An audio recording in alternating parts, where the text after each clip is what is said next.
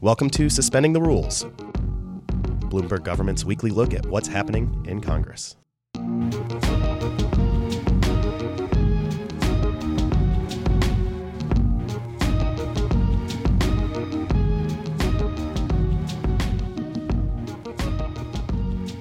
The government is open, at least for now. After 35 days of partial government shutdown, President Donald Trump and lawmakers agreed on a 3-week stopgap funding bill on Friday. I'm Adam Taylor. This is Suspending the Rules from Bloomberg Government. And I'm Danielle Parnas. In the second segment, we'll discuss lawmakers' efforts to bring down drug prices. First, though, the ongoing spending fight, which now has a February 15th deadline. BGov budget and appropriations reporter Jack Fitzpatrick and legislative analyst team lead Adam Schenk are back with us to discuss where we are and what comes next. Welcome. Thanks for having us. Thanks for having us. The 3-week continuing resolution has widely been portrayed as a political win for the Democrats. Jack, how is this deal playing out on the Hill? It was definitely portrayed and considered on the Hill as a win for Democrats and sort of an unnecessary amount of pain for Republicans. I think the first sign of that even came before the shutdown ended. That Thursday before they struck a deal was when they held 2 competing votes in the Senate. They both failed, but Democrats actually got more votes than the Republicans did, 52 to 50. After a meeting with Mike Pence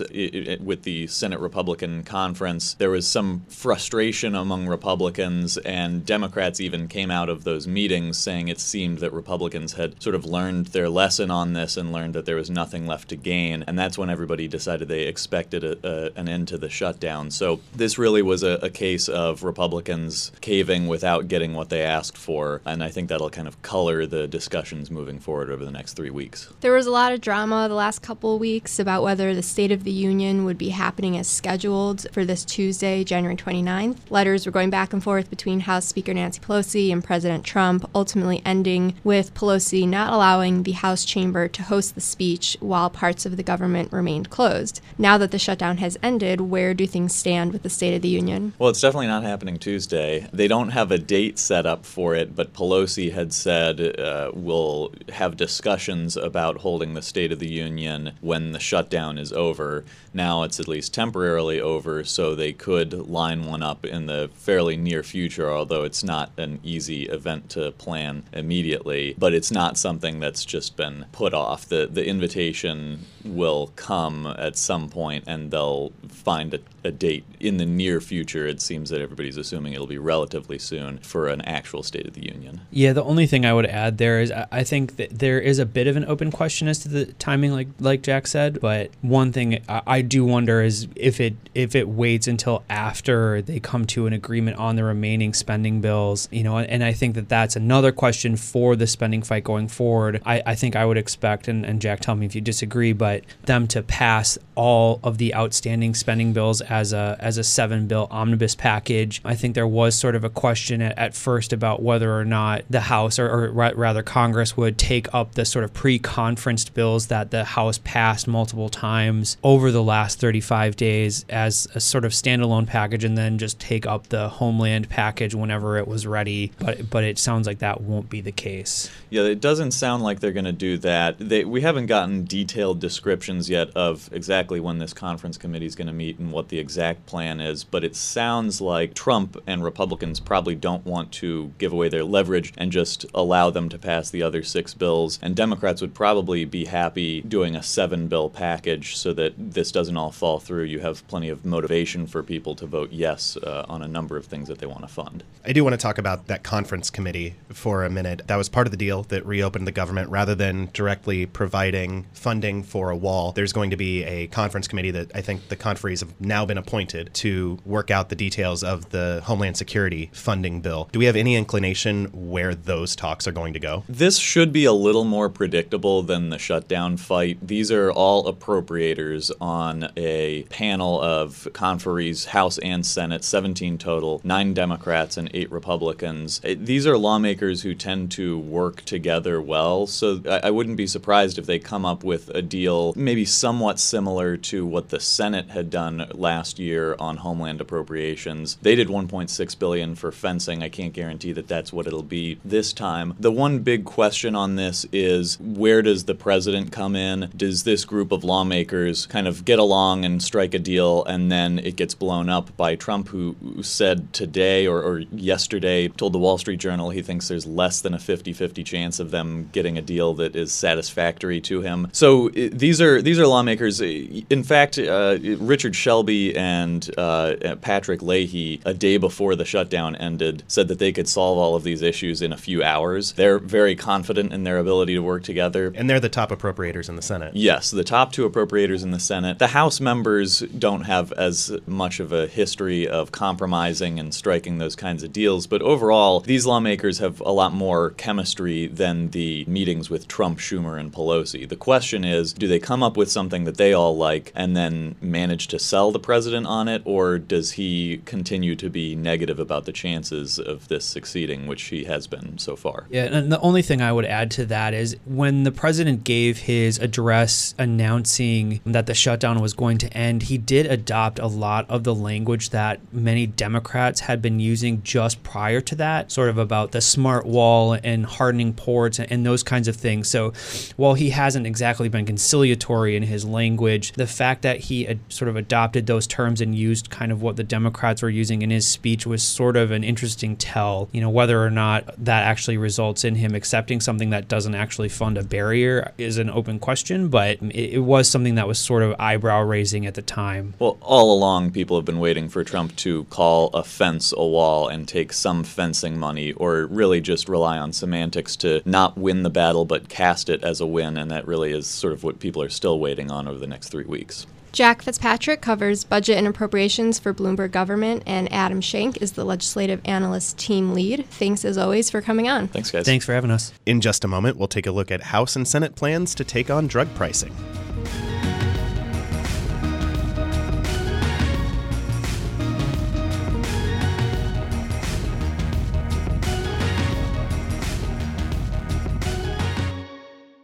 Two committees this week will renew a push to lower the prices Americans pay for medicine. Danielle Parnas covers healthcare for the Bloomberg Government Legislative Analyst Team, so she and Adam Schenk have switched sides of the table. Danielle is joined by BGov healthcare policy reporter Alex Ruoff. Welcome back. Thanks. The House Oversight and Reform Committee and the Senate Finance Committee will hold separate hearings on Tuesday to start the legislative push on drug pricing. Alex, what's on their agenda? Well, there are actually two somewhat separate agendas. The oversight is starting with a pretty aggressive kind of fact-finding push. They've sent all these letters seeking information about how exactly drug companies spend their revenues, while the Finance Committee, particularly the chairman, has someone already decided what their approach is going to be. Chuck Grassley, who's a long time been on top of drug pricing, has long been kind of an advocate for drug pricing, has already kind of laid out some of the bills, some of the ways he wants to approach drug pricing this year. It kind of focuses on patent reforms, maybe drug reimportation, whereas the House side, they haven't really laid out what exactly they want to do. I think they're going to try to more lay out their case over these few months, over the next year or so. So they're both starting at this point, but they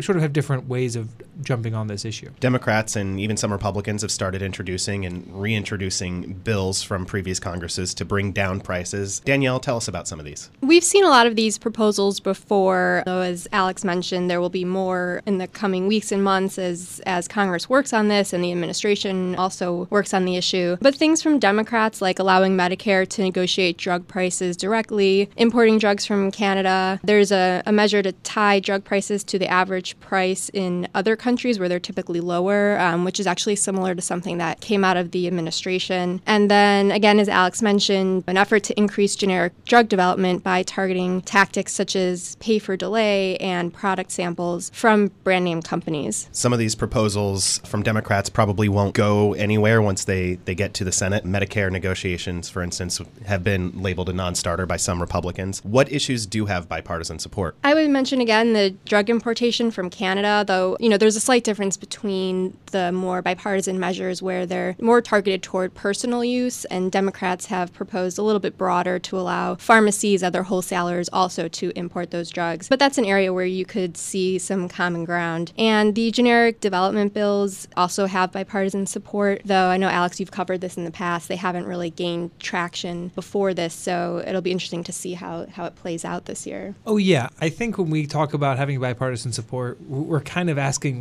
what does Chuck Grassley want to do, and where does he want to work? As I might be getting ahead of myself, but Republicans have historically been a little reluctant to get into this mess, into drug pricing. Part of it's philosophical. Republicans don't love price controls. They don't like to mess with markets, whereas Democrats are more interested in saying government should do something very particular, do something here, should step in. There's a philosophical side. There's also, in the lobby for pharmaceuticals has leaned righter in at least the past 5 years. They've allied themselves, a lot of Republicans, particularly in leadership, and it's shown on the approach. And the argument, from the industry perspective is that if you lower the prices and you're lowering revenue, that would ultimately affect, drug development and access to potentially new life-saving medications. So, that's sort of the angle that they take as well. So with, the talk of sort of Chuck Grassley's interest in the issue and the Trump administration making their push to drive down drug prices, what do you see as the end game here? How is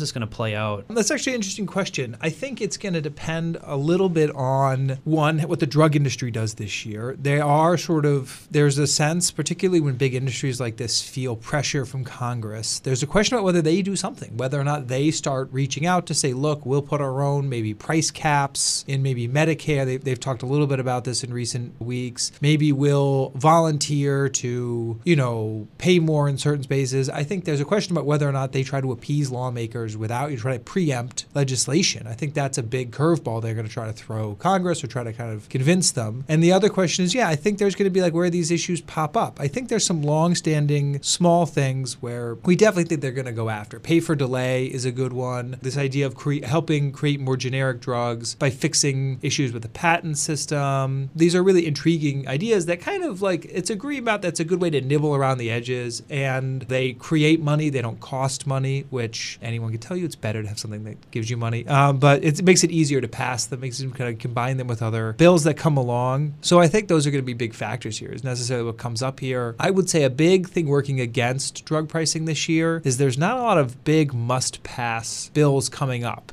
The spending bills have been a little more acrimonious as of late, and I think it's hard to ride on things lately. And I think one of the big questions is if you put a drug pricing legislation together, it's not going to show up to the Senate by itself. It's going to show up in maybe a spending bill, maybe another big piece of healthcare legislation, and there's just not that many. They don't have to reauthorize the FDA this year. There's just not that much stuff coming up that people see as a carrying these proposals. So what they find as a vehicle for is going to be a big question. All right, Alex Ruoff covers healthcare policy for Bloomberg Government, where Danielle Parnas is a legislative analyst. Thank you both. Thanks. Thank you. That's it for this week. We'll talk to you again real soon.